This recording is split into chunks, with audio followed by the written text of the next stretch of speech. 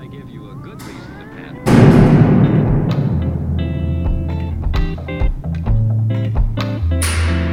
Be careful how you use it. Use it.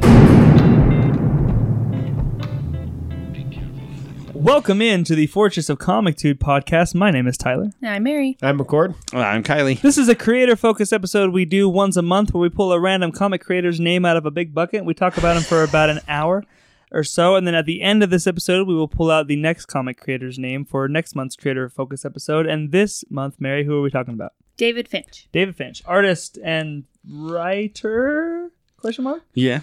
Yeah. I have Not some to be writing. confused with David Fincher, who is an awesome director. Yes, because that's Who? exactly what I was David confusing with. Fincher, Fight Club, Oh. I Indeed. haven't Panic seen that. Room. I haven't seen that. You haven't seen Fight Club? I haven't seen Fight Club. If she has, she wouldn't talk about it. That's true. I'm not talking about it. That's good. Very good. Very Fair, good. fair. We're talking about David Finch today.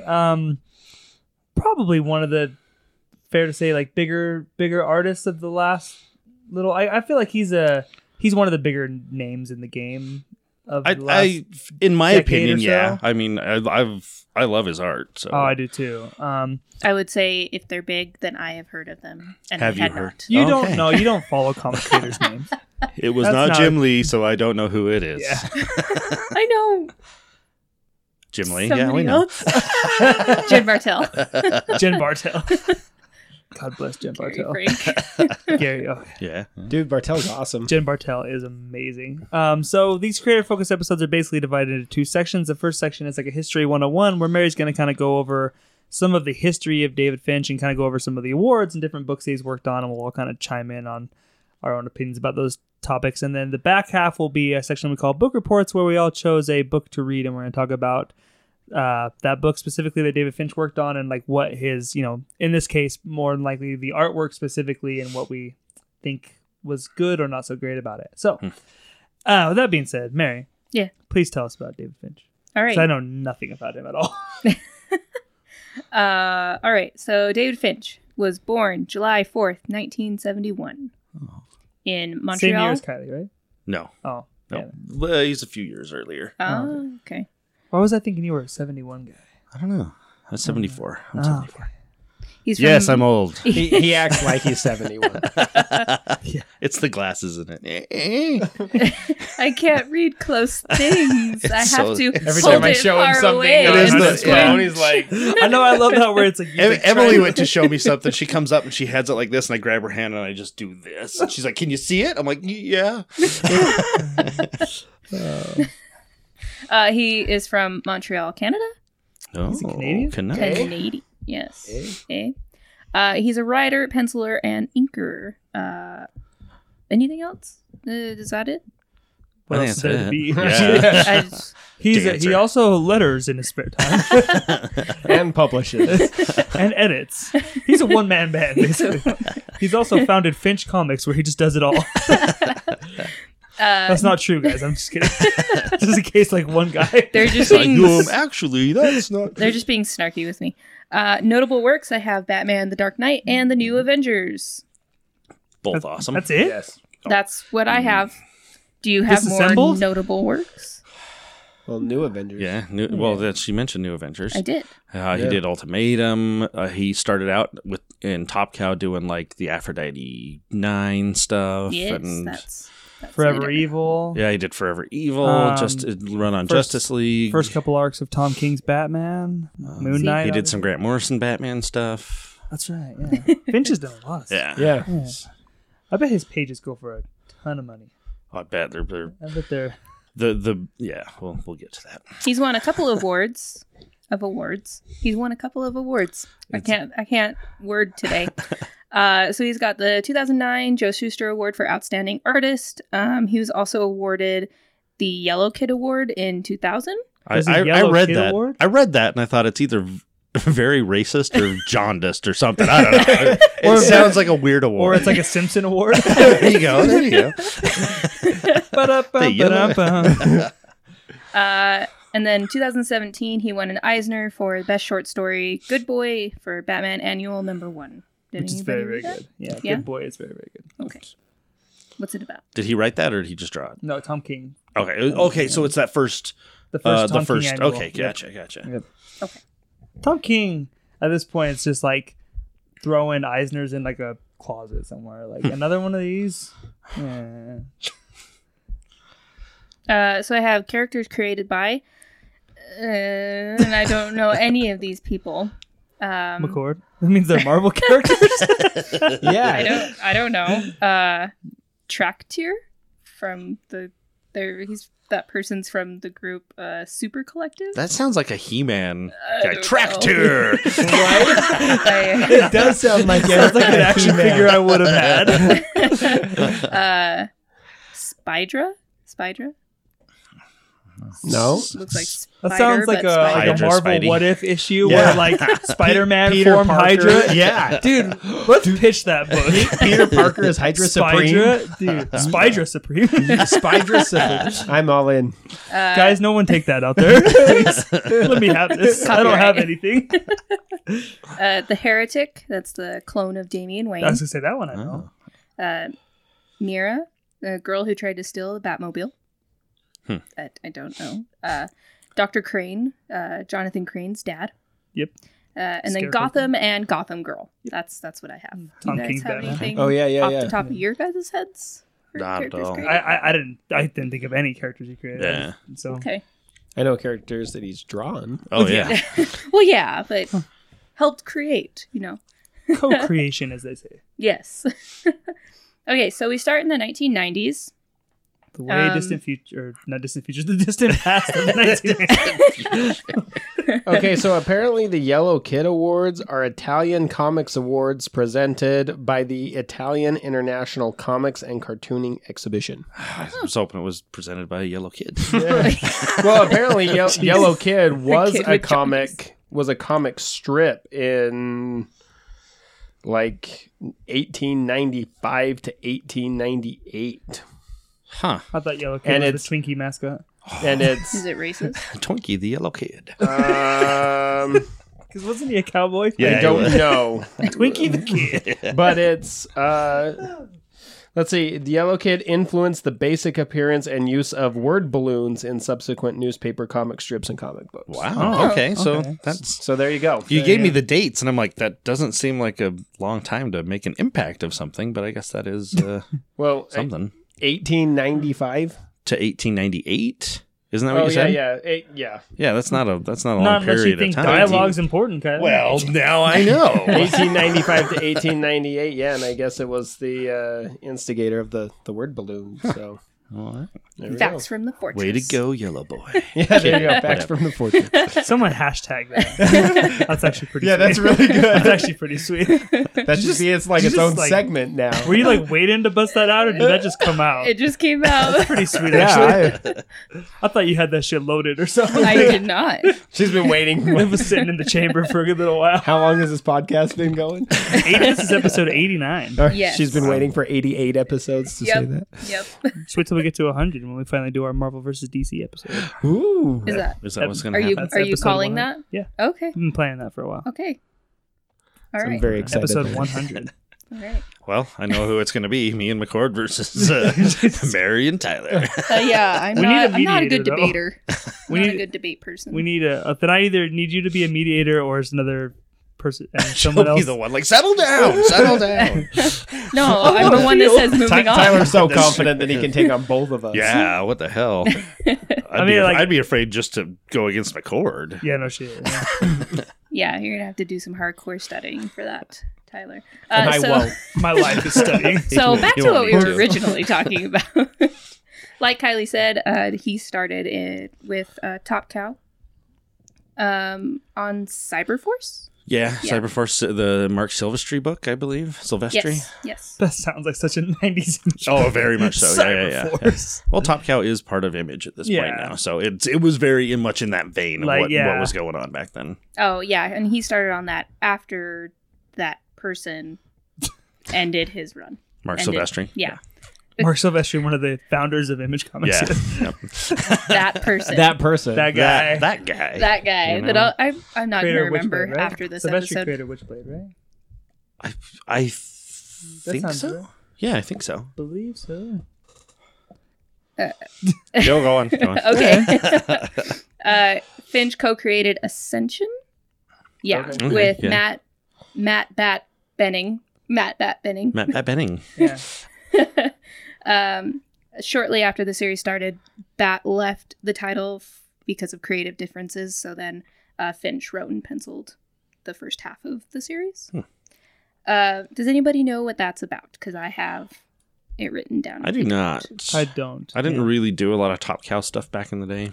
Okay, so I did a lot of bottom cow. the premise of the book is it's centered around the 1986 Chernobyl disaster. It opened a rift in reality that allowed two humanoid alien races with supernatural powers. I'm gonna destroy these. I thought that was one of the aliens. Man, I would have. I'm gonna destroy these. I call that name. I call that name. That's gonna that's gonna be my alien in Reno from the concept we came up with. Manawinida. It's very hard to pronounce correctly Or spell. or spell. I think you would pronounce this the Minions and the Dayaks. And they entered our world, and the two races are at war. I won't say any more because I feel like it might spoil things. Okay. So if anybody wanted to check it out, I'm sure it's available. yeah, somewhere. That's all I have for the 1990s. Then we head into the 2000s. He worked on the first 3 issues of Aphrodite 9 with David Wohl. And then Don't you know the kids are calling it the aughts nowadays? the aughts. I hate that. I don't know. That sounds weird to me. I'm just like, the 2000s. The aughts. The I aughts? never heard of the that. 00 Yeah, odds. the aughts. Aughts. Like 2000 to 2009 is considered the aughts. Why? Like the 80s, the 90s, the aughts, the 2010s. I don't understand. I don't either. Yeah. Am I old? I'm not making it up. Like, Yeah, don't look at no, it like I a know good- exactly what you're Okay. talking about. Am That's what the kids are saying nowadays, McCord. Them damn kids. McCord, I guess we're old. Because the 2000s would be like the decade. Because I'd Would hear be like people the whole go, century, "Oh, not the- that was back in 2009." I would never say that. Oh, I I'll no, slap that's somebody in the I've- Don't 20 ever. yacht nine. That's where that conversation ends for me. I feel Like like I am going away I now. feel like you're working twice as hard just like 2009. Like you're Yeah. working harder 20 yacht 9. Some shit Alex. That's when I was give them the The universe. 09. That's when I give them the universal sign of plugging my ears and walking away. Alex, if you're listening to this, next time I see you, please explain what "ought" means. I don't understand. I must be dumb. 2003, Finch returned to comics for a year-long arc on Ultimate X-Men with Brian Michael Bendis.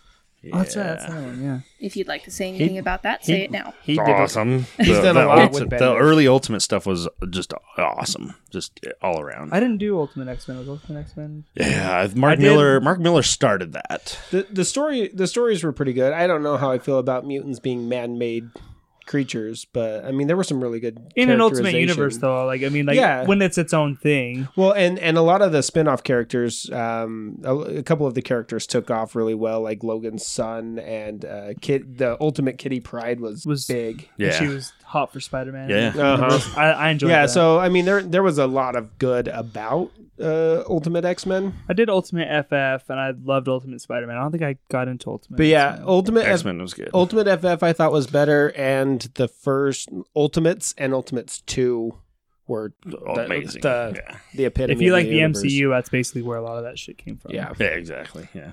Only those guys have serious anger management issues. in Yeah. Ultimate. I mean, Nick Fury was modeled after Sam Jackson. Oh, yeah. Right. I mean, Hawkeye and shit too. I mean, like the versions of the characters you Oh, see yeah. in the movies are very much the Ultimate version. Norman Osborn was even Iron Man. Tommy was- Lee Jones. I mean, you look at Norman Osborn in those, and like, that is Tommy Lee Jones. That is Tommy Lee Jones. That is a duck. No, and then Angelina Jolie was the Ultimate Scarlet Witch. Yeah. And She was banging her brother. yeah, that was Thanks, Which, Jeff Loeb. But it gave us some of the but it gave us some of the best Scarlet Witch lines too out of that series. Like, do me, brother. Oh gosh. Like like Thor somewhere you're a baby seal. Did you say foursome? I'm just kidding. Wow. Tyler. We know where Tyler's head's at. No, but in Ultimates 2, Scarlet Witch steps up and says, "Thor, somewhere there's a reality where you're a baby still getting beaten on by 1,000 Eskimos. I'm gonna find it and put you there." Oh, Jesus. And that's when you're like, "Oh, Scarlet Witch is really terrifying." So after that, they moved on to the Avengers. For the new Avengers, they relaunched. Yay! After Disassembled, right? Disassembled. Yeah. Yes, Yeah. That was after Disassembled. That's when they created the new Avengers. I'll go into a little bit more detail. I later love that on. new Avengers roster. Sounds good. Then Finch worked on the revamped Moon Knight series with Charlie Hudson. And that Houston. was Charlie Houston. Yeah. So that I will there be talking about is- that I was familiar with Finch before because I'd read the New Avengers and stuff, but it was those Moon Knight covers that, I mean, those just like seeing those on the shelf, they were so gorgeous, and that's when I was like, "Who is this guy?" And it's a very striking And costume that's too. about when I was like, that's when I knew who David Finch was those Moon Knight covers that's what did it. He illustrated Fallen Sun, the death of Captain America. Oh, Yeah. You're gonna make McCord cry. I just bought that trade. I ordered it in and I just bought it. No, I love the Fallen Sun. It goes through the 5 stages of grief. Sounds like McCord went through them all. And Yeah. like, Yeah, no, it was right after Civil War, and that's where I jumped on comics was Civil War, and Cap was just killed, and Jeff Loeb was writing it, and Jeff Loeb had recently lost his son as well, which made him the perfect person to write that story.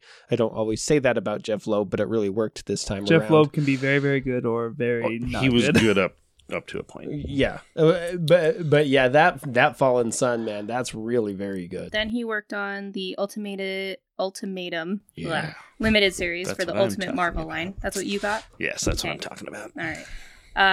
So in addition to all of this, he's also done several covers for like World War Hulk, X-Men 200, X-Men the Messiah Complex. Oh, Yeah. that's my favorite. He I love the Messiah Didn't Complex. he do? What did he do interiors of? He did a big X book, didn't he? Was it Messiah Complex or was it Well, Messiah Complex was like like a every- bunch of people? every- Yeah. But I thought he was. So Finch also illustrated the cover of Disturbed's 2008 album Indestructible. He also did concept work for the Watchmen movie. oh, I've got that art book and he's got some stuff in there. Yeah. So then I move on to the 2010s. So 2010. What are those called, Tyler? The 2010s. Oh, well, that's not fun. the 20-10s. The aught. Would it be the 2-10? 2-10. Twat. Timbuktu. Did you just say twat? Yeah. So Two? in 2010, he left Marvel and became a DC exclusive artist.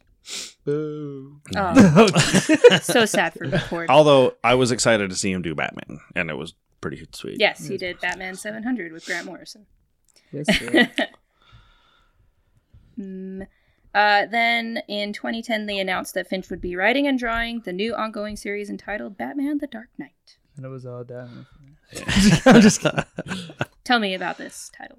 Kylie could tell you more. This is the one I was excited for because, like I said, like he did the Moon Knight and all the stuff he's done was really great. I'm like, I want to see him do Batman, and it was beautiful. I writing not necessarily his strong point, but it was the book itself was gorgeous. I mean, he did covers, interiors. It was a beautiful book. And he did that. He started that right before they did the New 52, I believe. So I don't think he did too many issues. I want to say it maybe did like 8 issues before they did the reboot. Oh, okay. Okay, so the Messiah Complex, he did Second Coming issue number 1. Oh, okay. So it was the third part of the Messiah trilogy, and it's probably the best book in the series. There we go. The man can draw. Oh, yes. Yes. So Tyler, Yeah, he does good things. So, Mary, remember when we watched Face Off back in the day on Sci-Fi? on Sci-Fi? Oh, Yes. I thought it was we're doing the John Travolta thing. Remember how he'd always do No. that? No. Kylie was like on his own planet. It's like, When I hear Face Off, I think of that amazing John really Woo movie. That's what I was thinking. he's really of. passionate about that show. That's what I was thinking of. Face Off is a This is the a special effects is a thing, special isn't it? effects Yeah. competition Okay. type show. Yeah, Yes. makeup effects artist show. Yes. Not anything like the John Travolta movie. No. So Finch was one of the 6 artists, along with Jim Lee and Dan DiDio, who participated in the production of Heroic Proportions for an episode of Face Off, where the special effects were tasked to create a new superhero. I remember that one. Mm-hmm. So he was in there. He Okay. helped them. I remember Jim Lee. Yeah, he was a part of that to help them do that. So that was when they had to create a character for DC, and the winner got their character to be in Published. DC Comics. Oh. So the I winner wanna do was Infernal Core. But I can't draw. What was the character? Infernal Core. No, you had to create it Anthony like makeup Kos- effects art Koser. character. He was featured in Justice League Dark number 16. I can't do that either. And where is this character now? I don't know. Never Don't to be ask me. seen or heard from. Got killed Because by they don't 3 want to pay panels that in. guy every time they use him. And then, so Finch worked with Jeff Johns to create the new Justice League of America series and Forever Evil. Oh, he did do JLA, huh? Yeah. That's right. Finch and his wife Meredith Finch began writing working on Wonder Woman at issue number 36. After Brian Azzarello was done. Yeah. And then, as part of Rebirth, Finch teamed up with Tom King to launch Batman Volume 3. Volume 1. I wrote Volume 3. Well, he drew Volume 1. Cool. He also drew Volume 3. Then that's Who just did what I number have. I think it would probably But be well, because they were bi-weekly books, so it's Oh. like Finch would do the first arc, and then somebody did. No, okay, when you're talking volume, you're talking of the trade spine that says volume 1, 2, Yeah, and 3. like the first story arc. She's talking the actual volume number of Batman. Oh, okay. Like when you're looking at the copyright, it's Batman volume oh, 3. okay, I get what you're saying. Yeah. Is it only Volume 3 of Batman? I feel like Batman's been relaunched more than that. I think just the 3 times. Okay. Yeah. Okay. The Never mind. normal went Batman, the New 52, and the Rebirth. Okay, Yeah. you're right. Yep, you're right. They're not Marvel. Yeah, no. If this was Marvel, it'd be like Batman volume 70. Yeah. And that's all I have for David 73, Finch. I think. The Yeah. history of. That shit gets so frustrating with Marvel when you're trying to recommend books to people, especially like when like a Captain Marvel movie's coming out. Like just start with Kelly Sue's run. It's like, but there's two Captain Marvel number 1s by Kelly Sue DeConnick. Mhm. It's like, damn you, Marvel. Like, this is so frustrating. It's like when we did our Captain Marvel thing, and you're like, "This isn't the one I thought we were going to be reading." Yeah, like, son of Yeah. a bitch. Okay, so that's David Finch. Yes. David Finch in the Rebirth Batman run did a story called I Am Gotham, which is the first arc, and then he did a story called I Am Bane. So, which were both very, very good. Yes. It's not as good as War Jokes and Riddles, but it's fine. Wow. We can't all be war jokes and Yeah, we can't all be. All right, we're gonna move on to some book reports. Mary, did you not? I did prepare not book- read okay, anything. Mary did not prepare. Wow. Book report. Not So, even Wonder Woman. Apologies. That wasn't sexist. so this is gonna be pretty. This is gonna be skewed because Mary was supposed to read Forever Evil and Kylie was supposed to read Batman. So we were gonna have 2 Marvel, 2 DC. But Mary didn't read a book. no, and no then, one told me that. And then Kylie changed his. No, I wasn't planning it that Oh, way, but I was okay. like, oh, cool, it worked out that way, Oh, 2 I and 2. gotcha. But now it's just 3 Marvel books, oh, okay. which is fine. There you go. I'm just. Did you read Forever Evil? I've read Forever Evil, but that's not what You- I oh, read what- in preparation Oh, for okay. this. Oh, gotcha. Considering we talk about Fair DC enough. a lot. Yeah, fuck it. Fuck it for a week. We're trying to Or become more every balanced. That's why we have McCordon. That's All right. right. Yeah. We recruited him. We went to his house, sat down with his parents. We're like, listen, we think your son would be great on our podcast. You went to Logan? We're trying to put him in a place where he can succeed. Well, you would be the first. Okay, so who wants to go first? Do you want me to go first? I'll go first if you want. Okay, Let me get Kylie, my- tell us about. I Put on your readers. I chose Ultimatum because this was a book that it's coming out of Ultimates 3, which I mean, I really I remember at one we point. did talk about how Jeff Loeb dropped off a cliff. So I remember That at was one then. point when I was organizing my comic books and I was putting the pieces, putting everything together in Ultimates 3, and I looked up and I said, I looked at my wife, did Ultimates 3 end? She's like, oh yeah, that ended. I'm like, why don't I remember it? And she's like, because it was a heaping pile of shit and you've pushed it from your memory. I'm like, okay, fair enough. We all did. was But Ultimates kind of garbage stems fire. out of stuff that happened in Ultimates 3, because Ultron in Ultimates 3 kills the Scarlet Witch, which kind of triggers Magneto. He goes a little crazy. Hawkeye was trying to kill Magneto, and Quicksilver ran and intercepted that and killed Quicksilver. So his 2 children died, and Magneto went crazy. So using Thor's hammer, he decides he's going to just destroy the human race, and he switches the magnetic poles on Earth, which just causes all sorts of chaos. So lightning storms in New York City, tsunami in Manhattan, everything's just going crazy. Invisible Woman uses her force field to push all the water out of the city, which causes her to go into a coma, because that's That's she's using a lot of power. Professor X at this point telepathically contacts most of the heroes to say, hey, Magneto's the one responsible for this. We need to go kick his ass. So while this is going on, Reed Richards thinks, because everything's flooding, he's thinking this is Namor's doing. So he's going off to, go kick Namor's ass. At this point, this is when the body count starts to hit. So Like Dazzler... Reed just wants an excuse to just go kick Exactly, Namor's ass. yeah. He's like, this is Namor. The battery's on the remote right now. I was like, that fucking Namor. They kill off Dazzler, Beast, and Nightcrawler. Captain America, they find him unconscious and they put him on life support. They go to find the Wasp, and when they find her, the Blob has eaten her. It's a very famous panel. Oh, yeah. Very famous page. So Hank Pym goes all giant and picks up the Blob and bites his head off. Thor finds Valkyrie dead. He decides he's going to go to Hela, or to Valhalla, and try to save her. And he encounters Hela, and she makes him fight her army to, save her. While this is going on, Steve Rogers suddenly appears, and Valhalla means he just died. So he has died, so he's there. What did he die of? He just got his ass kicked, Oh, gotcha. basically. With the Blob eating the Wasp. Very famous page. At one point, Thor finally just decides he's going to sacrifice himself so Valkyrie and Cap can be resurrected and they can go live.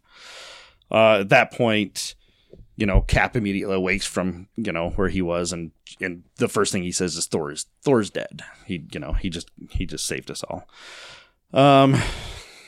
Magneto goes to the school to talk to Professor X. Professor X compares him to like Hitler and Osama bin Laden and all this stuff.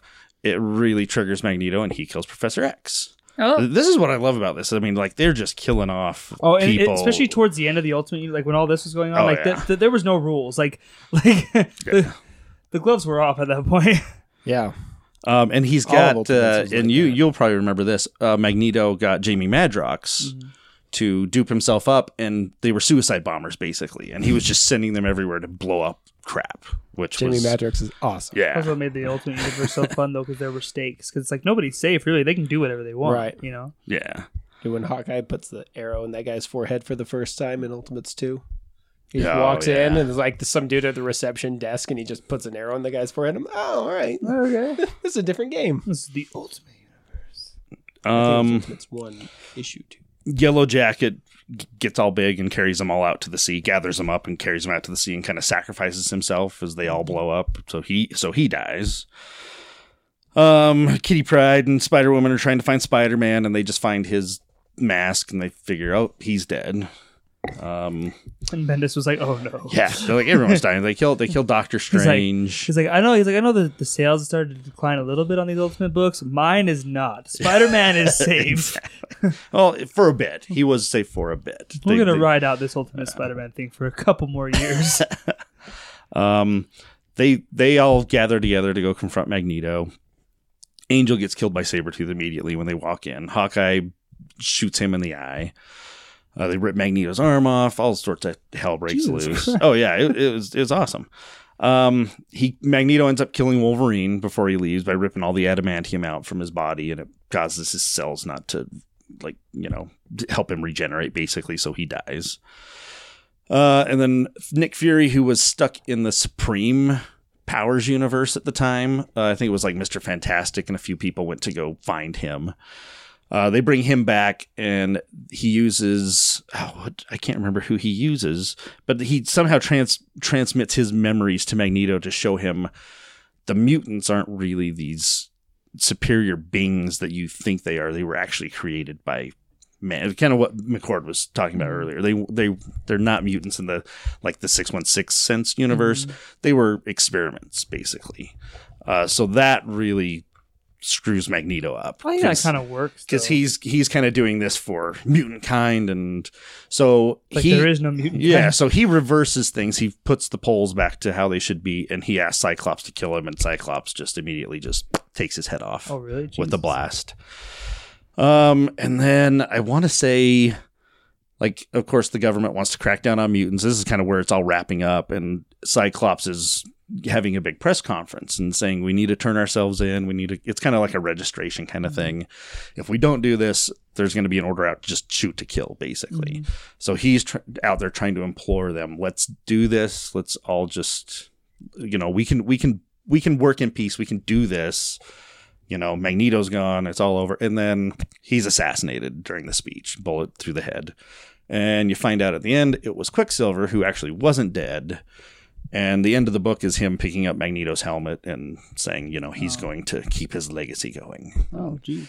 The Ultimate Universe was fun for no one, kids. It was a very dangerous place. I enjoyed that. Now, that being said, but a few stories before that, which was Jeff Loeb stuff, I mean, the Long Halloween, Dark Knight, all that stuff was so great, but there was a point in his career where I just didn't care. Spider-Man Blue. All that stuff Hulk was Gray. was awesome. Yeah, like I said, Ultimates 3 was horrible. So going into Ultimates, knowing that it was Jeff Loeb, I was pretty skeptical, but I loved it. But it is, I mean, most people I talk to hate this. It's not remembered very well. Hate Ultimatum. I liked it. As it pertains to our topic, how's Finch do? What the artwork specifically? Oh, it's gorgeous. It's. I mean, when Finch is sloppy, it's still gorgeous. That's he's one of those artists that you're like, even when he's like half-assed, you're he's phoning still it in, but it better still than looks most good. people. Yeah. But it's good. I mean, like you were showing Mary that one panel, Right. it's that quality of work. Oh yeah. It's very good. All right, that's Ultimatum. Yes. I'd check it out. I was gonna say, would you recommend it? I would recommend it. It is one that I do argue with people because I think I'm in the minority of people who do like that. It has a lot of bad reviews on it, but I mean, I just kind of explained the story. Does that not sound cool? Yeah. The problem with it is it's not really a book that you can just pick up and read, though. Because No, it's a build. It's very 10 much part of years that. of build up. I think. Yeah, it's very much part of that Ultimate Universe. Yeah. So it's not one that you could just necessarily pick up and read it, but yeah, definitely. Did Matt Murdock die in that, or did he die in something else? In Ultimatum? Yeah. In the Ultimate Universe? I don't remember. Okay. Because I remember he was also... That's the one thing I liked about the Ultimate Universe is if they'd kill a character off, like they killed Matt Murdock off, they had a Daredevil. It was just a new dude. Yeah. They just... like Spider-Man. Oh, they killed Peter Parker off. Now they got Miles. So The Ultimate Universe, there was no rules, man. The wheels were off. Nobody gave a shit.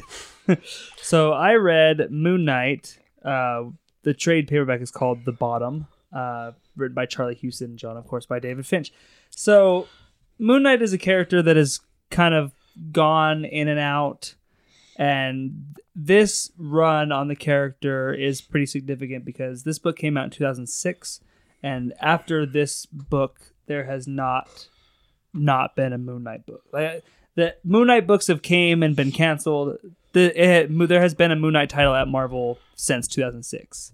that's true. So, yeah. Pretty significant there because I don't know if a lot of people just weren't able to get a good handle on the character, or maybe Marvel didn't do as well of a job of, I don't know, maybe it was niche. I I think maybe they got David Finch because it was like we need to get people to give a shit about Moon Knight.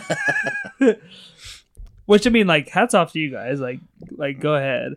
Because I mean, after this run, then you get like Warren Ellis. I mean, Bendis was after this one. Then after Bendis left, and Warren Ellis comes in, and Jeff Lemire takes on after that. And so then it's didn't been, Max Bemis do a Moon Knight? I believe so. Yeah. So it's like it's been pretty much one after the. I mean, Yeah. pretty success. It's not a title a lot of people talk about. I don't think it's very. I think it's But it kind has of its audience, for sure. It's like a Ghost Rider. It's kind of has a cult following. It definitely does. Moon Knight's definitely like one of those characters that's not really in the mainstream, but the people that like Moon Knight really fucking like Moon Knight. I knew really nothing about Moon Knight, but he's a very striking character visually. Like when you like, oh, that's cool. Like it's a great design. I don't know who designed that costume.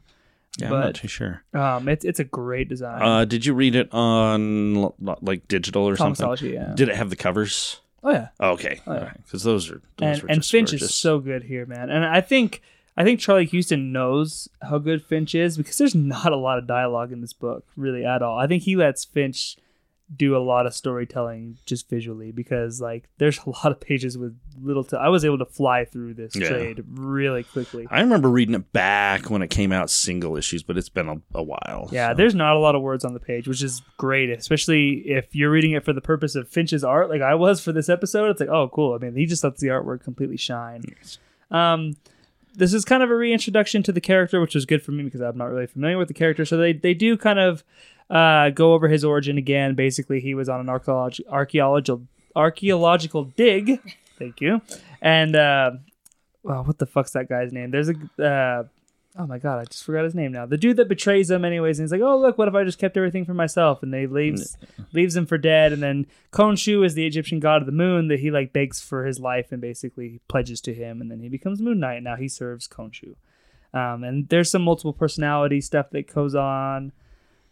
I think Moon Knight's a complicated character. Even reading this and kind of like getting it a little bit, I'm like, this is hard to explain to people. I can understand why a Moon Knight book would be hard to sell because I feel like it's hard to pitch it to somebody. Yeah, it's like, okay, so he's kind of like this, but like he's like kind of schizophrenic, but he's not, and he worships this god of the moon. But there's also like a god of thunder, Thor, that's never heard of Khonshu. He's like, who the fuck is that guy? Like it's weird. Cone shoes. Khonshu. Cone shoes. Conch shell, whatever.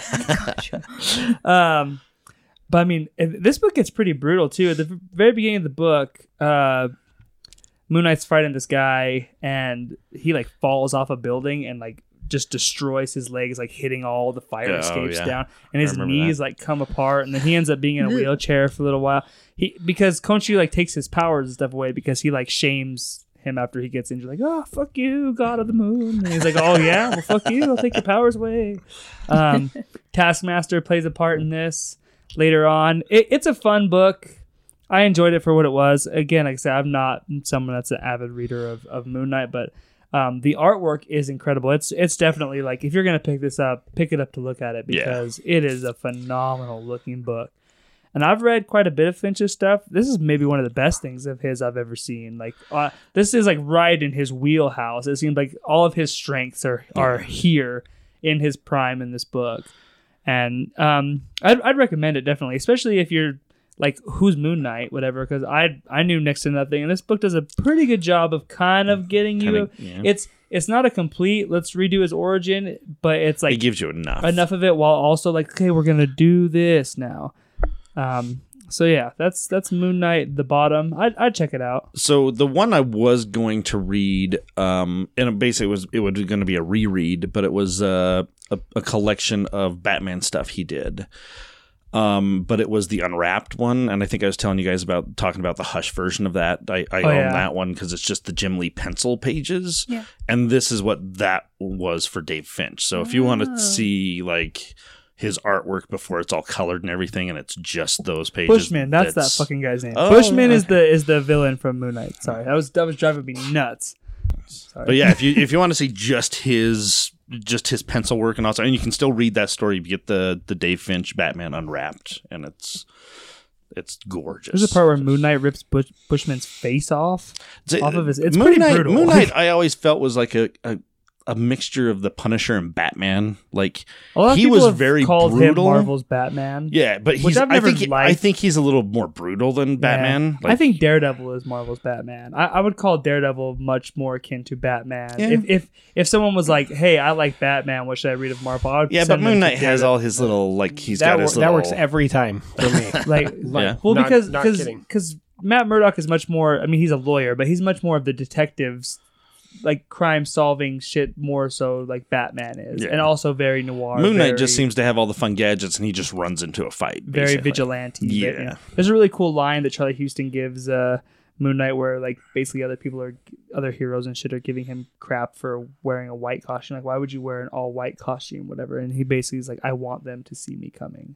Like, I want to scare the shit out of people coming because they can't run from me. I want them to know I'm coming and know that they can't get away. I'm like, that's actually kind of a badass like spin on that. Like, 'cause Yeah. he's in a fucking all white costume. Yeah. Why would you do that if you're running around in the middle of the night?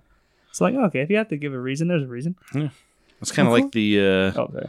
it was a Batman story I read because someone was giving him crap. Why are you dressed all in black but you've got this big It's Dark Knight yellow Returns. thing?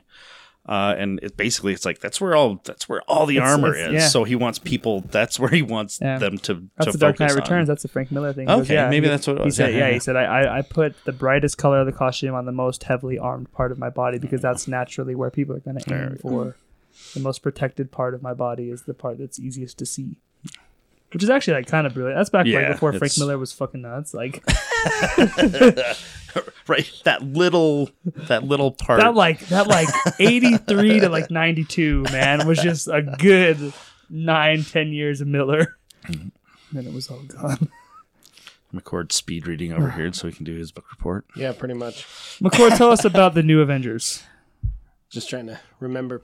As long as you So- got the premise, you're good. Yeah. So anyway, just a little back history for me. Up until Civil War, I basically only really read X-Men, and not even a lot, but just just enough to keep me updated. Essentially, like I'd read for a few arcs, and then I'd drop off for a couple of years, and then I'd go back. And then once Civil War hit, I got sucked in altogether. And one of the first things I read after that, was New Avengers. So What are you laughing about? Kevin's really enjoying himself, but I don't know why. He's like, and very funny looking.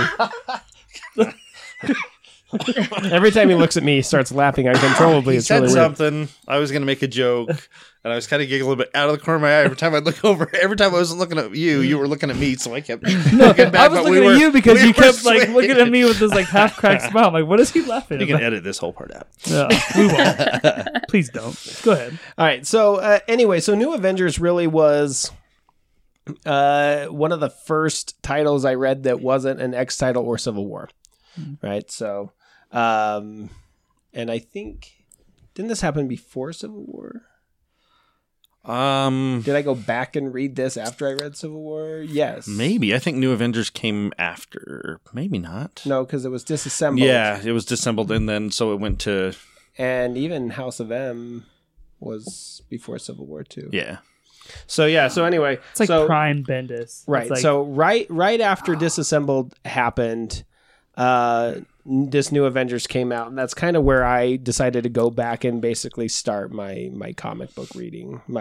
What made you Diligent. choose to veer off of X-Men and choose something else? probably reading X-Men tie-ins to Civil War, and I was like, oh, Civil War is awesome. What about these guys? Yeah, Okay. that's essentially what happened. So I read, and I still own every issue of Civil War.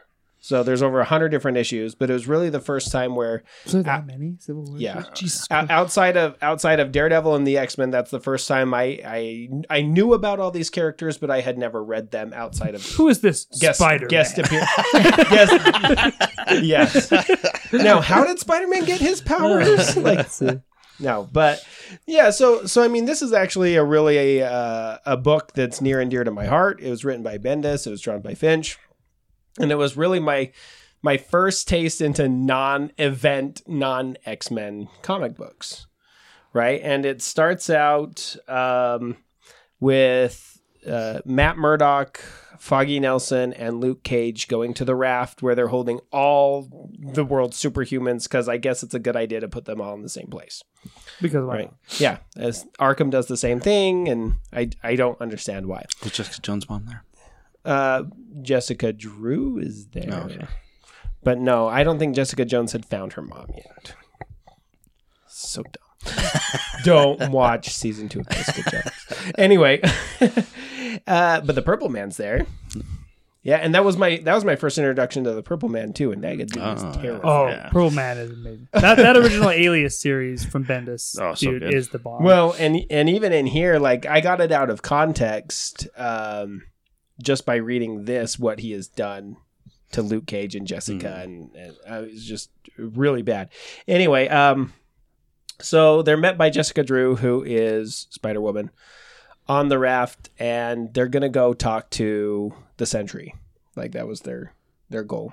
And the Sentry basically locked himself up there because he had just killed his wife because he went crazy. Oh, okay. Yeah. All right. But the Sentry is like the most powerful being He's like the Superman. in the Marvel Universe. Like, he has the power of 1,000 suns, but he's Oh. also So he's stronger than Superman. yeah. But he's also has a different personality inside him called the Shut Void up. that makes him go like super dark too. Oh. Yeah, the Void. Yeah, it's a So really then terrible he becomes character. as powerful as Bendis however many loves him. black holes. You don't like the Essentially. Sentry? No, I don't. Oh, okay. No, well, Bendis loves him, and anytime there was a problem, the Sentry would show up, and the problem would be fixed, and then he'd fly away again. One of my favorite Sentry moments is him taking Carnage out into space and that's- ripping him in half. that's in this book. Yeah, okay. Oh. That's it. That's in this. interesting. That's in this book. So we also find out early on that there is a mysterious, shadowy figure who hires Electro to knock out all the power in New York, which knocks out all the power to Rikers, and all the villains are escaping now. While Spider-Woman, Luke Cage, and Matt Murdock are all on the island. Later, eventually, they're joined by Captain America. They're joined by Spider-Man. They're joined by Iron Man, and they fight. They capture some bad guys. That's where I meet the Purple Man for the first time. Who the first words I ever saw the Purple Man say is, "Luke, why don't you kill all your friends and then kill yourself?" I'm like, well, this guy has balls. And then you get David Tennant to play. Oh, Yeah, like I knew who Luke Cage was because of Civil War, and for him to just have the balls to walk up and just say that to Luke Cage, and then he goes on to say, "Don't worry, I'll take really good care of our Jessica and your bastard baby," and like, I'm just like, who is this guy? That's when I dove into. I wanted to learn more about him, but thankfully he was all drugged up, and Luke Cage beat the crap out of him so much that Cap had to pull him off to keep him from killing the Purple Man, which he shouldn't. Purple have done. Man is terrifying. He should have killed the Purple Man, personally. Anyway, Read Alias, guys. yeah. So Wasn't good. that a show? It has nothing to do with the Nothing, cast. yeah. Oh, okay. But they were coming out at the same time, so it was really weird. Yeah. It was very Okay. confusing. Okay. No, Alias is more akin to like the first season of Jessica Jones. Okay. Basically. Yeah. About, 25, 30 issues or so? That original Alias series? It was about that. I think yeah. it's 4 trades. Purple Man's nasty. Anyway, so they've got this new team of Avengers together. They've all come together to stop this breakout from happening. A lot of villains did get out. Now they have to go hunt them down and have to find out who's in charge. And the worst part of during the breakout, Carnage gets out. Which is great for everyone. Yeah, Yeah. and he just starts like murdering everybody. But also the Sentry gets out, and the Sentry walks up, grabs Carnage, flies him into space, rips him in half, and throws him in opposite directions. Which is great. And if you've ever seen David Finch's artwork, this is like the best scene in all of comics. David Finch is amazing. I don't care for the Sentry, but him ripping Carnage in half and throwing him in 2 different directions in space is amazing. Sentry's, he's a character. I just wish Sentry wasn't on Earth. Yeah. If he was out in space and he was fighting like the Squadron Supreme and he was out fighting Silver Surfer and Galactus, I think it would be a much better fit. Agreed. Um, That's fair. So then they discover that the person behind this happens to be the X-Men villain Sauron, because I guess they hadn't done anything with him in 20 years, and they decided that he should be a thing again. You know what's terrifying? Green Pterodactyl Man. That's such a Bendis thing too. Like, you know who comes next? Sauron. Why? Because why not? Yeah. Like, A green pterodactyl man who has the power to hypnotize you and drain your life energies to make him younger and you older. Like, that guy's just terrifying. So they go down to the Savage Land where they run into Wolverine because, of course, Because he's Wolverine's always like chilling at the Savage just- Land. like that's where they go on vacation. Yeah. That's where the X-Men do go on vacation, I think. The X-Men, whenever like Cyclops needs to chill, he goes and hunts dinosaurs in the Savage Land. you know, relaxing. Yeah. They find Sauron, and they realize that Sauron has basically been working with this rogue shield unit that's mining vibranium out of the Savage Land. And the rogue shield unit then turns their sights on the Avengers and tries to take out the Avengers. Right, and then so that's basically the first arc, and they're like, "Yay, we're the Avengers now!" Right? We've come together, and Cap talks to Tony about it, and they say, "Okay, we're going to do it." My biggest issue is that Daredevil pulls a Batman and says, "I work alone," and leaves, and Daredevil is Marvel's Batman confirmed. and I really wish that he had a much bigger part because I really like Daredevil on teams. I was also reading Marvel Knights and stuff at the same time. And when he was working with Cloak and Dagger, also with Moon Knight and Power Man and Iron Fist and the Defenders of the Street, like I don't know if I'm I like usually Daredevil not a on team teams. fan at all, actually. I am if it's a good. I don't know. I like Daredevil. I like when Daredevil will like team up with somebody for an arc or something. But I don't know if I like Daredevil on a team. But see, yeah, but I mean, he could be. Him and Punisher are always cool together. But it's like Batman, right? Where Batman, is probably better off on his own. But when he then does step in when the Justice League are there, like I thought that Daredevil would be more of a recurring character in New Avengers than he ended up being. Batman who works alone, but also has the largest extended family out of like any comic book character. Right. No, but I wish that Daredevil would have come in more, mostly because I just think Daredevil should be in every No, book. I love Daredevil. I don't know if I like him on a team. But this team, it works. Like, you know what I mean? Yeah, Like, anything can be done like good. Like if you do it right, I'm down. I don't care. right? Like Bendis' Defender series, when it was based after the Netflix, it was Power Man, Iron Fist, Jessica Jones, Daredevil. I really like that. Anyway, an interesting thing about this that we didn't know at the time. So this book was all put together. I'm going to actually table that for just a second. But when this was all put together, Bendis was just coming off of his Daredevil run.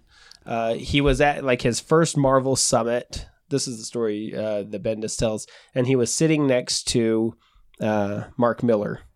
And they were going on and on about the Avengers. And I guess he leaned over and said to Mark, you know, if the Avengers are really the world's greatest heroes, why aren't Spider-Man and Wolverine part of the Avengers? Mm-hmm.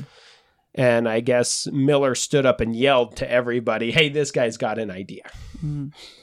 And so then Bendis had to stand up and said that he could see money signs in Dan Buckley's eyes, the publisher of Marvel, on putting Wolverine and Spider-Man in the Avengers. And apparently it sparked a huge debate as to why Spider-Man and Wolverine can't join the Avengers, right? Like, Wolverine's not exactly Avengers material. Spider-Man typically works alone. Spider-Man's another guy I don't like on a team. So anyway, that's when it came together. This is the first time we've seen Spider-Man and Wolverine in a book, in an Avengers team book when they become Avengers. So this is a major turning point in all of comics. Mm-hmm. One thing that we also didn't know is that the Shield agents and things that were mining vibranium, this rogue shield unit that was mining vibranium in the Savage Land, turned out to be Skrulls. And this was a whole huge kickoff of Secret Invasion that happened. Invasion is so good, too. So many years later that Bendis had been working up and never told anybody. Guys, when we get to the creator focus episode for Bendis, that's going to be a freaking... it's going to be 4 hours. And I guess it'll be a Two-parter. 3-part thing, yeah. we'll have big ads like those DC books that was like Bendis is coming, like leading up to that podcast. But then we realized that the Jessica Drew, the Spider-Woman that's in this first arc, is like freaking Queen of the Skrulls. Oh yeah. You know, like all of this, and I guess what happened is he walked into Tom Brevoort's office for a pitch meeting and sat down and said, everything you've read, yeah, they're all scrolls. Like, what? What? And then if you go back and read it with that in mind, you start seeing the groundwork that was actually laid. It's like, oh, how did I miss this?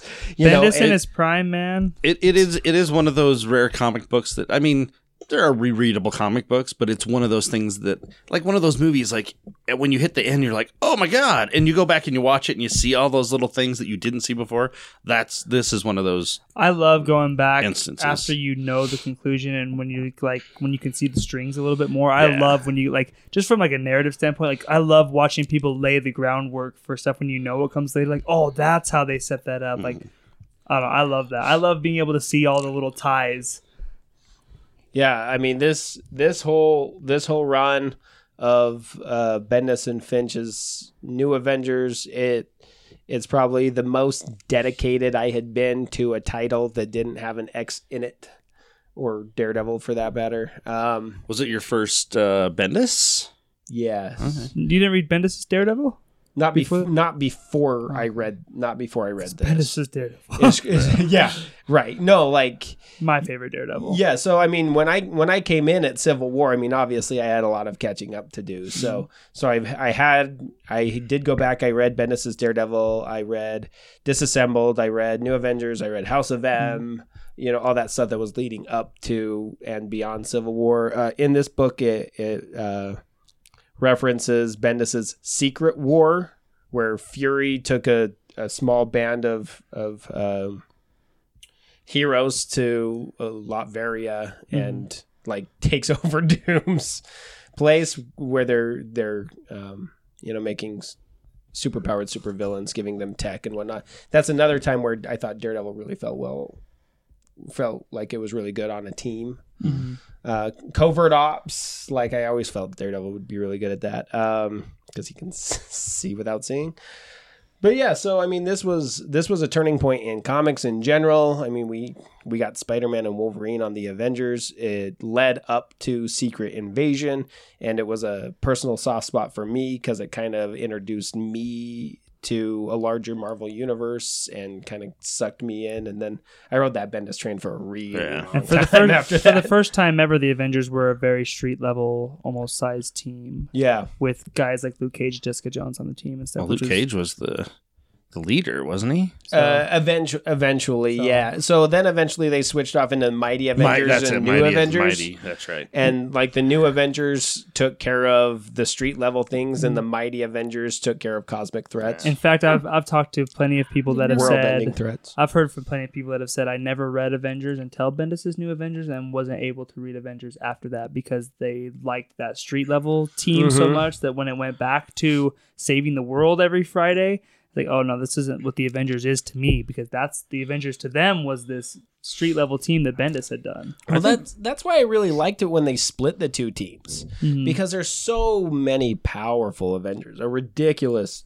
I think that's what they were trying to do with the Defenders for a little while. It's like, let the Defenders be kind of the street level team. No, and see, and I like that because that's how it should be, right? Basically the Marvel Knights team. Yeah, because in an Avengers book once, there was a street level problem where Thor, Hyperion, and Captain Marvel showed up. And I'm like, really? They're going to destroy everything. Like, one of you guys could have taken care of this. Yeah, seriously. Like, Hyperion threw Atlantis at Namor. Like, come on. No, and that's why I really liked them when they did split up and they had the New Avengers, which was Spider-Man, Wolverine, Luke Cage, Jessica Jones. You know, they're all on the street taking care of the people. Yep. While the big guns like Carol and Hyperion or Sentry or, Iron Man, those guys could take care of the world-ending threats. A friendly neighborhood Avengers, if you will. Yeah. Yeah, well, and they lived in the mansion, and the Mighty Avengers lived in the tower, and so they were like literally on the street. Where you know what I mean? It was, I really like that split, and I never really got into Mighty Avengers, and I stuck with New Avengers. So obviously, you recommend it then? Yeah, absolutely. Is there anything else we want to say about David Finch before we move into some other stuff that I was gonna?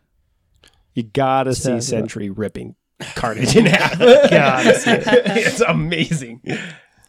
Oh, all right. David Finch, awesome. Check out his stuff. buy one of his pages if you can ever afford it. I will not. But if you happen What are to they be, going for?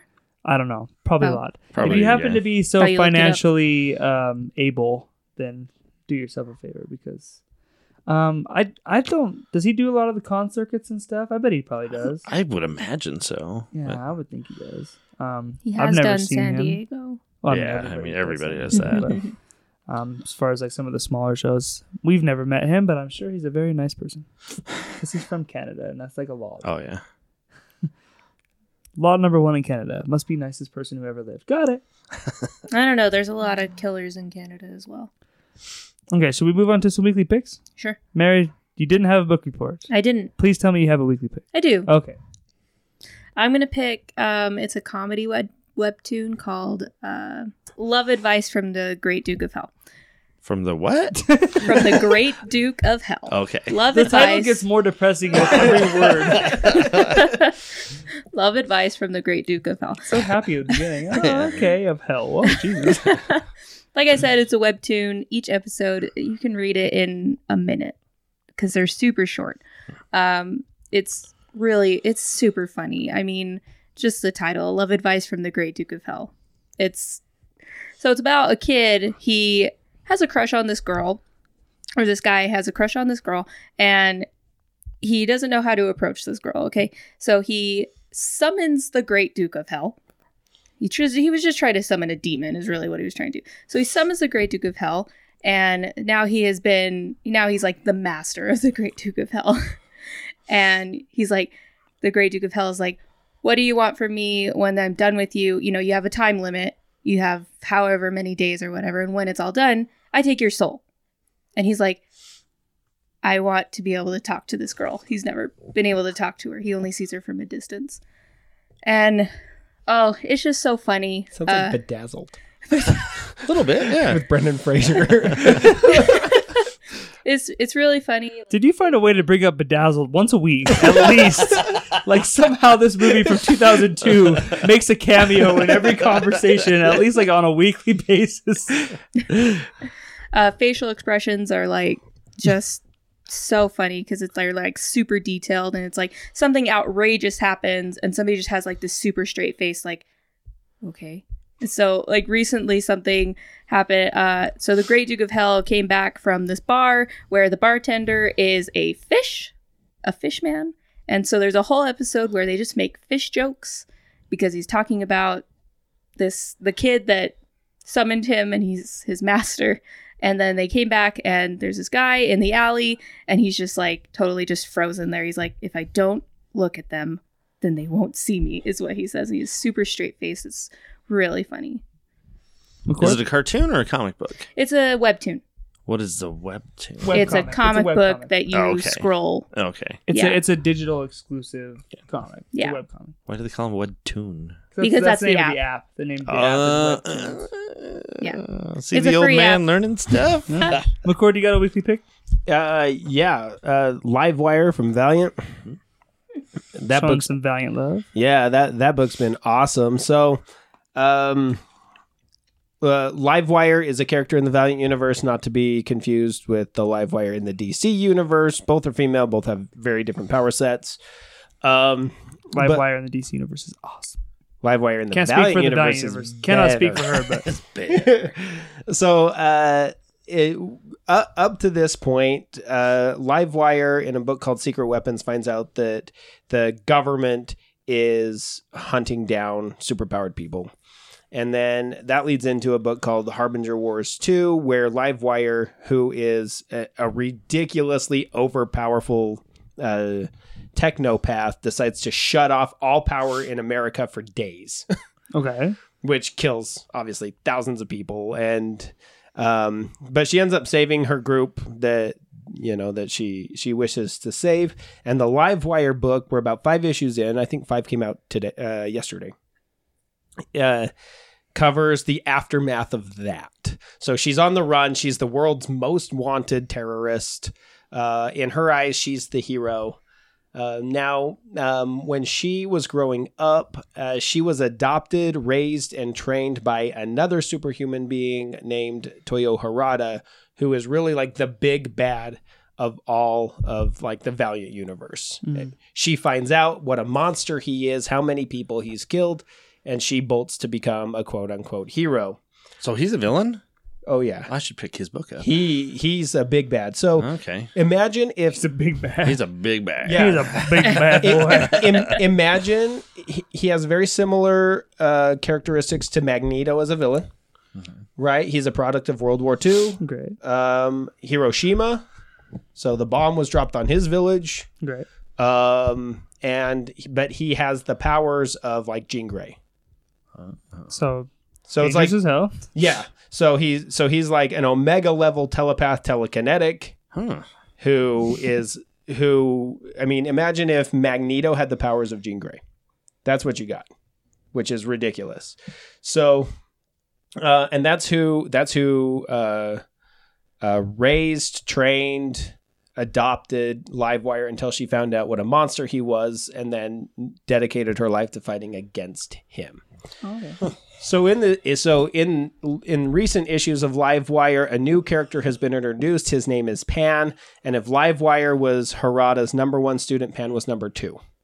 Always jealous of Livewire, but Pan has a way of shutting off your powers. So he shuts off her powers, kicks the crap out of her, takes her in, imprisons her, and basically says, "You think you're so much better than Harada? Harada never killed innocent people."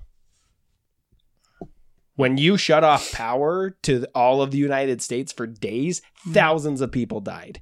Innocent people, sick people, the elderly, children. Those are who you killed. You are way worse. And the things you did are way worse than anything Harada ever did. That's cold. Yeah. So now she's stuck in a cell with no powers, trying to, now having to come to terms with the fact that she's a bigger monster than Harada ever was. Yeah, definitely. And that's kind of where that's kind of what we're dealing with during the Livewire. Did you say who the team was on series. that? It's Vida Ayala Okay. is writing it, and And- Vida's great, by the way. Yeah, I was able to meet. And it's a fairly new Meet Vi. title, isn't it? They're Yeah, it's 5 or 6 5 issues? came out Oh, yesterday. Okay. Issue 5 came out yesterday. I highly and recommend it. Harada issue 2 came out yesterday, didn't it? There's also Do they cross over, or is this the Harada more of an origin story? Harada's like an all-inclusive story that talks about. It's literally called The Life and Death of Toyo Harada. Oh, okay. Right, so it's a 5-issue miniseries that goes over throughout the entire life of Harada. Okay. I might check that out. I didn't realize he was a villain. Oh yeah, he's He's not one of those heroes. no, That's he's so boring. also, if you want a little bit more Toyo Harada and a lot more of like what his intentions were and the secret plan he had of finding these superhumans and recruiting them, you can read Imperium. Okay. Also, okay. that's all about the stuff he's doing behind the scenes.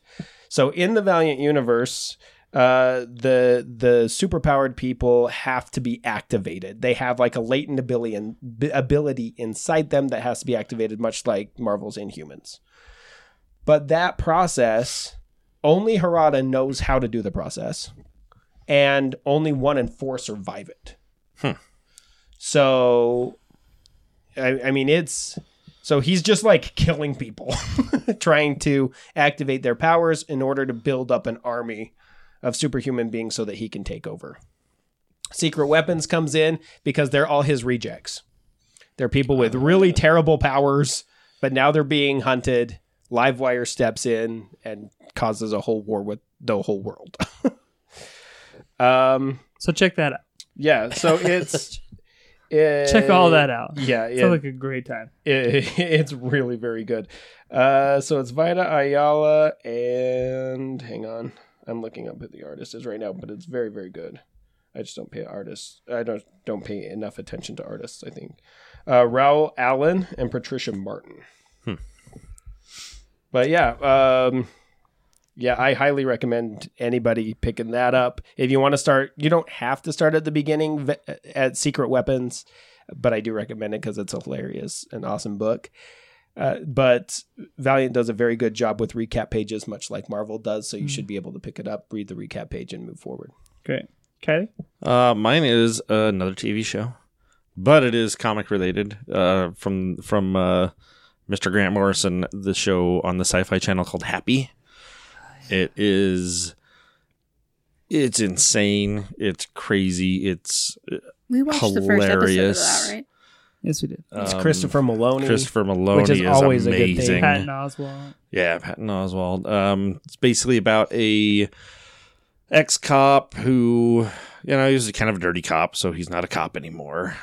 His daughter is kidnapped, and he finds this out because It's his daughter? His daughter's invisible friend. I thought it was just a random Imaginary- girl. I didn't think it was his daughter, was it? Yeah, well, you don't find that out until later. Oh, okay. Yeah. Yo, spoiler. Yeah, well, sorry. It's season 2 now. Catch up. Yeah. You are past the statute of Jeez. limitations on It that. just barely got put on Netflix. Come on. No, Season it's been on there for a bit. Season 1's been there for a while. But her Then it imaginary hasn't friend shown Happy, which is a her. donkey Unicorn. with Yeah. wing. Yeah, it's And all it's blue. awesome in the show because it's an animated. Yeah, they do it very well, and Patton Oswalt does the voice Hilariously.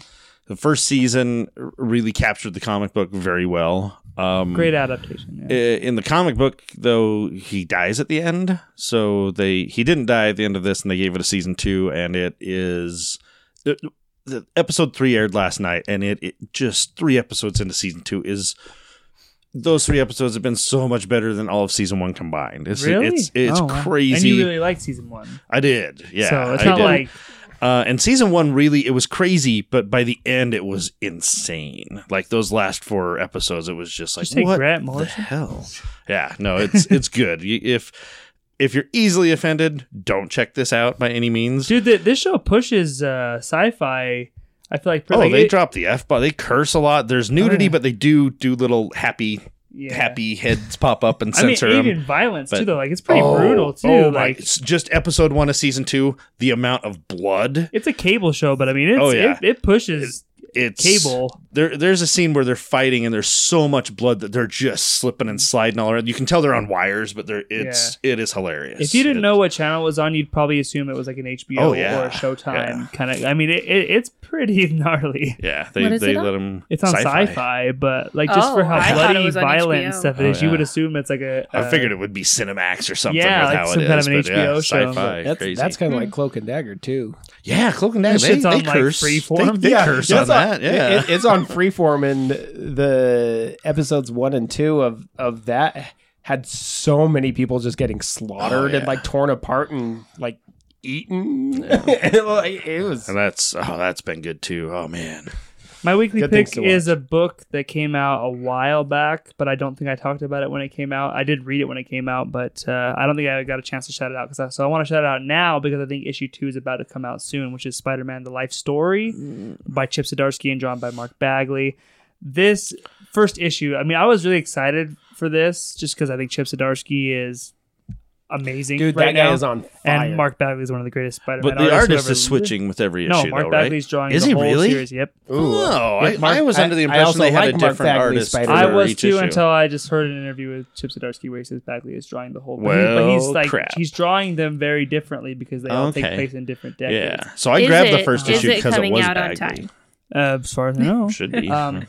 Mark Bagley- Bagley is one of the greatest Spider-Man artists who ever lived, And so he never, I don't think he was ever late on an issue. And they pumped the crap out of Ultimate yeah. Spider-Man. And it was always Zdarsky gorgeous. was just saying in that interview I listened to, he cannot believe how fast the pages are coming in. Yeah. Like what And like Bagley's and sending they're him clean. pages. His artwork is clean and it looks good. So if anyone hasn't heard It's- the premise for this, Spider-Man Life Story is a 6-issue miniseries that each issue takes place in a different decade, but the series is going to age in real time. So the first issue takes place in the 60s, which is the decade obviously Spider-Man was created in, and it's very 1960s. It's very Silver Age. Spider-Man is 15 in this issue. Issue 2, he will be 25, and it will take place in the 70s. Then issue 3 will be the 80s. Now it's going to end with him in his 70s in the 2000s. So right there, the premise sounds amazing, but Zdarsky's really playing around, at least in that first issue, with like a lot of like, I'm trying to think of what's the word, like cultural things that are going on. Like the big thing in the first issue is the Vietnam War, and Spider-Man's kind of like the whole with great power comes great responsibility. Am I obligated to like go? Like I have powers. I have things that could really help people. Should I feel obligated to go and help? But if I go, there's no way that I can keep my identity a secret. So is it worth giving up my identity if I feel like I can do some good over there? And he even has a conversation with Captain America about it. It's really, really well done, dude. And Bagley's so good at capturing that 1960s Steve Ditko-like art style almost. But I mean, it's still clearly Bagley. And so I can't wait to see what he does in the later issues as like the art style has kind of changed, especially once we get to like the 80s and 90s, which is where he cut his teeth on. So yeah, this feel, I mean, it's only one issue, so I don't want to, proclaim it as this great, but this really feels like, oh, this could be one of those Spider-Man books. Like it feels very much like a Spider-Man Blue, the Jeff Loeb, Tim Sale. It feels very much like that. Nice. So issue 2 should be coming out here fairly soon, because I feel like that first one was a few weeks back. So, and like I said, I never shouted it out, and I meant to. So that is that. I had some little discussion stuff for the end, but I want to kind of close out a little bit and then save stuff for the end. That way, if people don't want to, because it's what we're going to talk about is going to be irrelevant in a couple weeks. So we're going to kind of close and then we'll finish with some stuff. So, all right, guys, time flies almost as fast as Superman. This podcast is about over. Make sure you guys are following us on social media everywhere. Fortress of Commitude Podcast, FOC_podcast on Twitter and Instagram. Make sure you check out the Nerd Dome podcast, which McCord has been on. Kylie is normally on. McCord has a movie coming out called Rockwell, God and Guns, which you can check out on Facebook there. And we will not have an episode next week because Mary and I will be out of town. So we will not see you guys again until our review for Endgame. You will not hear our sultry voices until then. So that's the next one, Endgame. Endgame review will be the next podcast. So that's kind of where I wanted to pick up here, because this will be irrelevant in a couple weeks. So I thought it'd be fun, just as kind of a last chance before we get to talk about the movie when we've seen it. Any kind of speculations or theories or things we just want to see in the movie or whatever things we hope to see, just because I think it'd be fun to be able to like, oh yeah, we were way off once the movie comes out. So does anybody have, because I mean, they've done a really good job about not giving away anything. The only speculation I have is, and McCord was working with me the day that Charles called from, what the hell was it? I can't remember where he was. He'd just come out of the Marvel press room or whatever. New York? I don't think it was New York. I think it was somewhere in North Carolina or something. Oh, yeah. But he sent me a message going, okay, we need to order heavily on these books before this movie comes out. Marvel has said these are the books you're going to want in your store. And the first one was Infinity War, which I'm like, well, yeah, we can sell that. We've got it, but I'll up it up. Up the orders a bit. Infinity War, all that shit. The other one was a title called Avengers Forever. Oh, the Kurt Busiek book. Yeah, and I was like, yeah, I kind of remember reading this, and I pulled it up, and I called McCord over. I'm like, you remember this? And with him, again, it was like, yeah, but it's been a while, and we pulled up the synopsis, and it's about King the Conqueror. Yeah. So I'm curious of what that means with the movie. Kurt Busiek's run on Avengers is probably because they specifically said these are the two books you are going to want in your store when Endgame comes out. So that's from Marvel directly. Yeah, so maybe they're going to be introducing King as the next big villain, which would be cool. Awesome. I mean, they're doing time travel stuff. From what I understand, that's my speculation. As you think, like maybe Time Stone's the one stone they get their hands on, and there's a lot of go back in time and fix shit stuff. I don't think they get their hands on the Time Stone. I think it has something to do with Ant-Man. Because at the end of Ant-Man and the Wasp, when he's going in, to the quantum realm, Janet says, watch out for time vortexes, or she said something about time something. Right. She's like, be careful, don't get caught in one of those. So I think that's going to play a part. Yeah, they wouldn't just say that. Yeah. Huh? And McCord, you haven't seen any trailers or anything, and we're not going to spoil anything. He's like, I don't want to talk about this. No, and we're not going to spoil anything that we have seen in trailers, but just, do you have any kind of a theory or speculation of what they might do, or what would you like to see them do even? In Endgame? Yeah, like just any theories or speculations or things you hope to see in the movie. I think Cap is going to die. I think Cap and Tony are gone. I don't think Tony will. I think Cap will. I don't think Cap's either of them are going to die. No, I honestly don't think that Cap's going to die. If they don't kill off somebody big like that, I'm going to be very disappointed. If somebody doesn't die, I'm going to be pissed. I paid money for death. I think it's too easy. I think it's too obvious, and I don't think the Russos pull the trigger for that purpose. It's like, remember when everybody knew that Hawkeye was going to die in Age of Ultron? And then he ended up not being the one to die in Age of Ultron. And they totally set it up with his family and everything. Yeah. And you're like, nope, that dude's totally dead. And then he isn't dead. It was Quicksilver. And stuff. Yeah, I think, and I've even heard the Russos talk about this, which is another reason why I don't think Cap's going to die. But they have made mention that there are other ways to ride off into the sunset that don't end in death. And so I think, I don't think Cap dies. In fact, I don't know if any. I would like it I don't know because if I it's would gonna be a like pivotal I would thing. like him to die and Tony to still live because I think that would wreck Tony. And I don't think he would be Iron Man after that, but I'd like to see him still pop up every now and then. But then but we just could a do, mess of it. but We then could do Demon in a Bottle. I was just gonna say we can do Yeah. Iron Man 4 Demon in a Bottle, which That would be awesome. Yeah, which is what I want. No, Is that Peter David? Demon in a Bottle? I can't remember Peter who that David's Iron was. Man run? I don't think so. No. Mm, Or no, Kurt Busiek, right? That sounds Kurt that Busiek's sounds more Demon up in a the Bottle. but I mean, we've already been spoiled by some things. I think unintentionally. The announcement of several Disney Plus series that involve characters that are in Infinity War. Yeah, but a lot of those don't really have to take place after Endgame. Yeah, I mean, when they bring but up a they- Loki but they- series, I'm like, that could be. but They they- could do anything but with they that. will.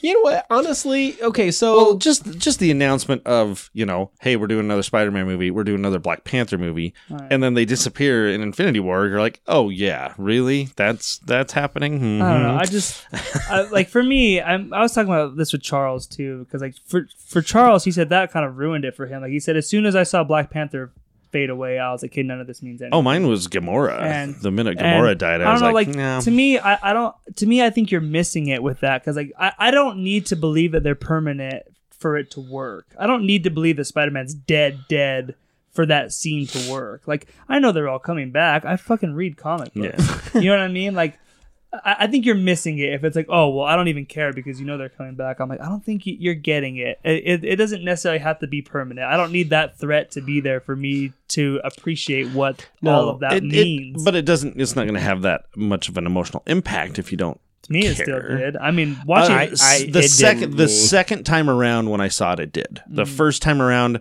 like I said, when he threw Gamora off the edge, I was like, oh, I see what we're doing. I just kept here. thinking Okay. how bad I felt for kids because, dude, if I had to watch Spider-Man die as a kid, I don't know what I would have done. And then Spider-Verse comes out the same year, and they kill Spider-Man in that movie too. I'm like, these poor kids had to watch Spider-Man die in 2 different movies in the same year. Spoilers for Spider-Verse, but like it's in the trailer, so not. Yeah. But that's why you don't watch trailers. yeah, Trailers are but like that's stupid. the premise of the movie, though. Like, Right. This one's dead. Here's another one. Like it's not a Right. big deal. It's Chris Well, Pine. or if you've read Ultimate Spider-Man. Exactly. The things I'm most excited for in Endgame are like little things that I hope they do.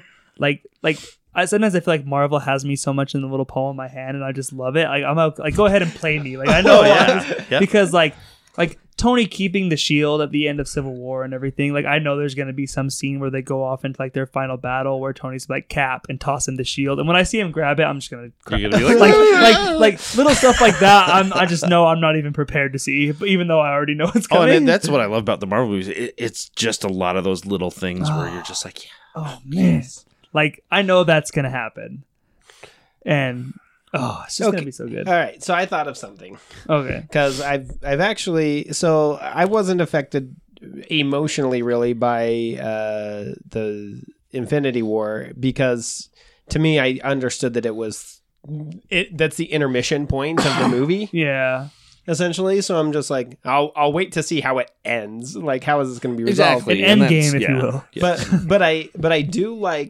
like that when they disappeared, what it did for me was like, oh crap, well I don't know how they're going to get out of this now. Like I didn't think they were dead, but now I don't know how they're going to be able to overcome I Exactly. the love obstacle. that. Yeah, I yeah. love that. My theory was that it was Scarlet Witch Mm-hmm. was going to go crazy bonkers and resurrect everybody, and then she disappeared. I'm like, well, there goes my theory. They had to get her off the table because if you leave her there, then it's like there's too much. Like, oh yeah, if Scarlet Witch is still there, then what? But there is one line in the Winter Soldier, in Captain America: The Winter Soldier, that I really think the book or the movie? movie Okay. that I really want to see explored more. And with the recent announcements of casting for the Black Widow movie, and there's one announcement that I haven't seen yet. It kind of starting to bother me.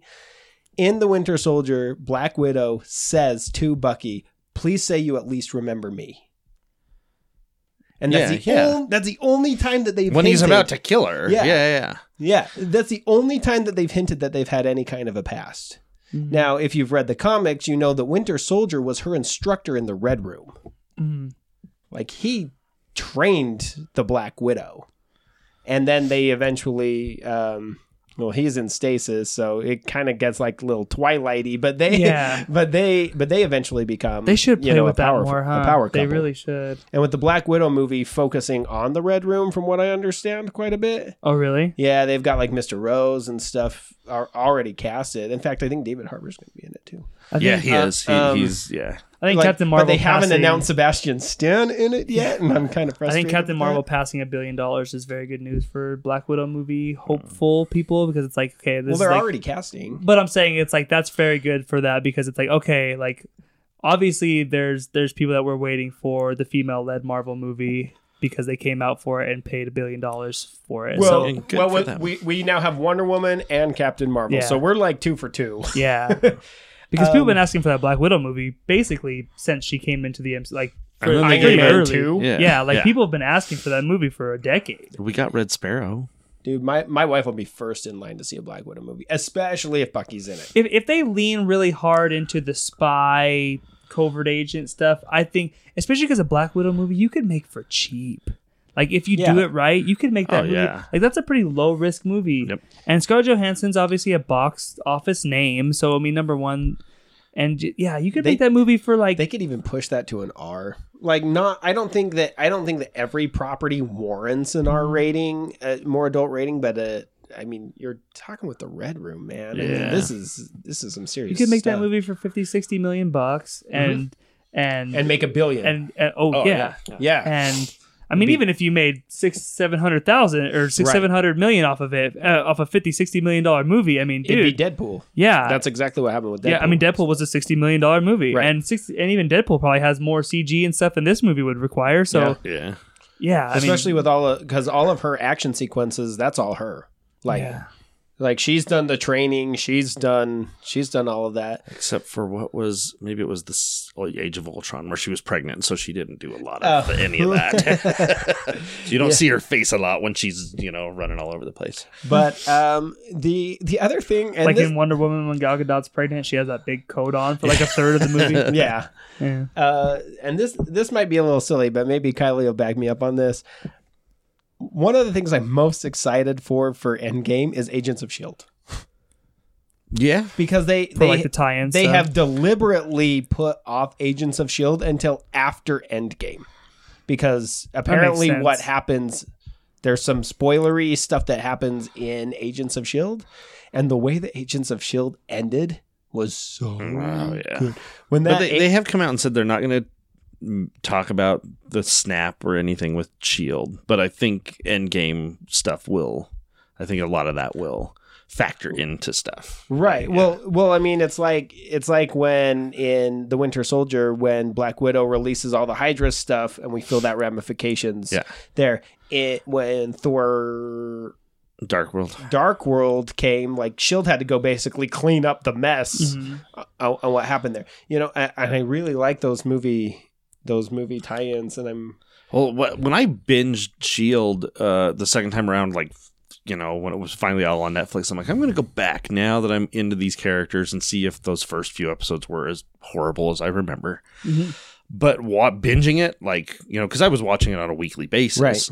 Binging it, like, I argue with people about, well, they don't really tie into the movies. Holy crap, they tie into No, that they really cinematic do. universe like you wouldn't believe. It's insane. well. This last season ended with a Kree turning around and saying, "You know what? Nothing you do matters because Thanos is here." Thanos is coming, and you can't stop him Yeah. anyway." Yeah. Like what?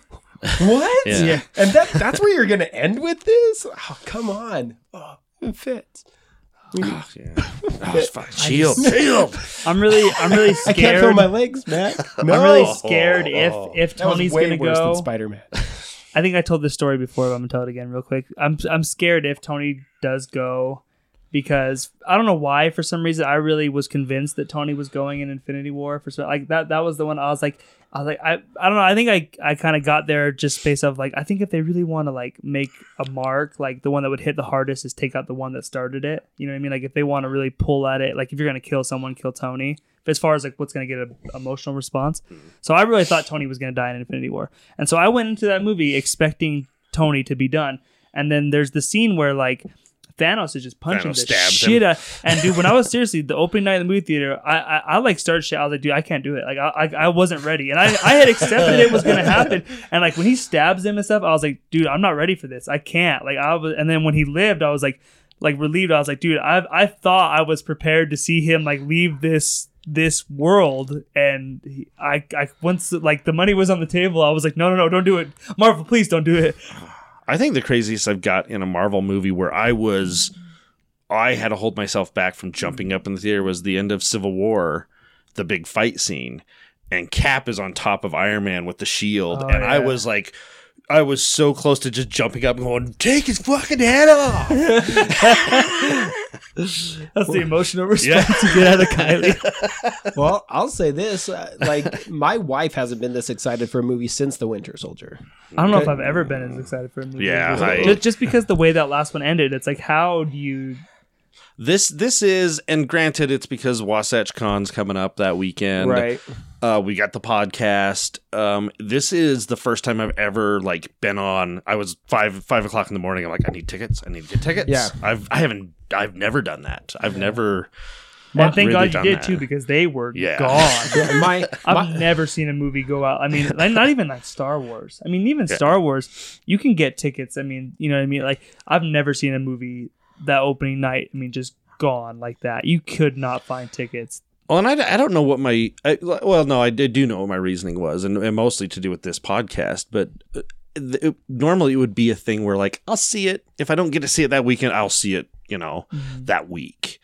That's how I used to be before the podcast. And if I didn't see it opening night, because I don't care for spoilers, I would be going up to people going, okay, tell me all about it. Tell me everything that happens. Well, yeah, my wife was like, no, we are going opening weekend. One I'd have to see regardless. If we can't do pre-release, she's like, I'm not going to have anybody tell me anything. This is my birthday present. Like, she made it very clear, like, my marriage might be over if we don't end up going on opening. That's the kind of marriage you want, opening night. That is Aaron's birthday weekend, too. Yeah. That's Lisa's birthday weekend. It's gotten to the point now where it's like... 28th. Wow. Yeah.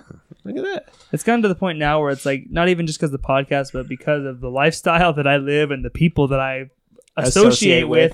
If I don't see a movie like this opening weekend, I just basically have to like stay home. Yeah. You know, I work at the comic shop. Exactly. It's like, terrible. because that's, it's almost to the point where like, I don't even enjoy the movie that much anymore. I want to see the movie so I can talk about the movie with everybody else. Like, I look forward to the discussion about the movie more than the movie itself. It's all about spoilers for me. Like, if I don't see this, like, it's going to be ruined for me and blah, blah, blah. Especially nowadays with the internet now. I mean, I was seeing... I don't know why that ruins movies for people. I don't know what it is about me. It does. Depends. I shouldn't say ruin. Like, it doesn't ruin the movie for me, but it's so much more exciting. There are things I hear that when someone will, I guess, quote, spoil something, makes me just want to go out and see it more. I'm like, oh my God, that happens? I'm going to go see this tonight. You know? There's like, I won't bring it up because just in case you haven't seen Shazam, but we did our Shazam review last week. There was the thing that happens in the last act of that movie that I'm very glad was not spoiled for me. Yeah. Because again, I was wondering the whole time, are they going to do it? And then when it happens, it was like, oh man, they did it. Well, like, it depends on what it is. There's certain stuff that's like, no, go ahead. If it's a big twist in a movie, that might ruin things for me. But like, so Glass, I went into that knowing, well, the first twist. Yeah. I didn't realize there was a second twist. You telling me there was a twist in an M. Night Shyamalan? Yeah, no. But two twists. What a twist. What a twist. But the second twist was the one where, oh my God, that was amazing. Twist is a little different. That could ruin a movie. Spoilers, I could care less. Well, I mean, like The Gifted, right? And we talked about this, Kylie, where I saw the picture of John Proudstar in like the Gifted Thunderbird, war paint and stuff. And I was really excited to watch that episode because I had seen that. But the whole time, as excited as I was to finally get there, the whole time I was like, can I imagine how I would have felt if I hadn't known this was coming? And all of a sudden he just starts putting on the war paint and he throws on the red shirt and he has the giant knife and the hatchet and walks out and just yells, my name is Thunderbird. Like I probably would have passed out. Like maybe it was better I had seen the spoiler up There's to some that stuff point, that it's but- like you want to experience it as it happens. Yeah. Yeah, but absolutely. we are definitely rambling at this point, so Oh, yeah, we're gonna yeah. just close this out. But if you did stick around for all of this, I don't know if we got anywhere on it, but it's all for fun. So we will see you guys in 2 weeks. So no Buddy in the Fortress next week, but we will see you guys for the Avengers Endgame review. I'm just gonna go ahead and guess that buckle up for a long one on that because it's a 3-hour movie. Yeah. So and I've actually been practicing holding my bladder. did you guys see? Oh my gosh, really? Legitimately, I'm like, okay, I want to see how long. Did I you guys see can go. Kevin Feige's statement today? Where Conditioning? somebody was asking about intermission. He said there will not be an intermission, and there is no good place to go to the bathroom in this movie. I will tell you that. Like there is not a moment that's like you could probably go. No, I'll probably just bring a little thing of water. and then a And catheter. no, not even A that. But catheter. like my problem is Tape I'll around get like your a big ankle. soda and I'll drink that during the previews, and it's like then you're in trouble Oh yeah. Right. because you've done it all before the movie's even started, and you're like, oh crap. So thanks for hanging out with us this week again. My name is Tyler. I'm Mary. I'm McCord. I'm Kylie. Peace out, guys. Thanks for listening. I give you a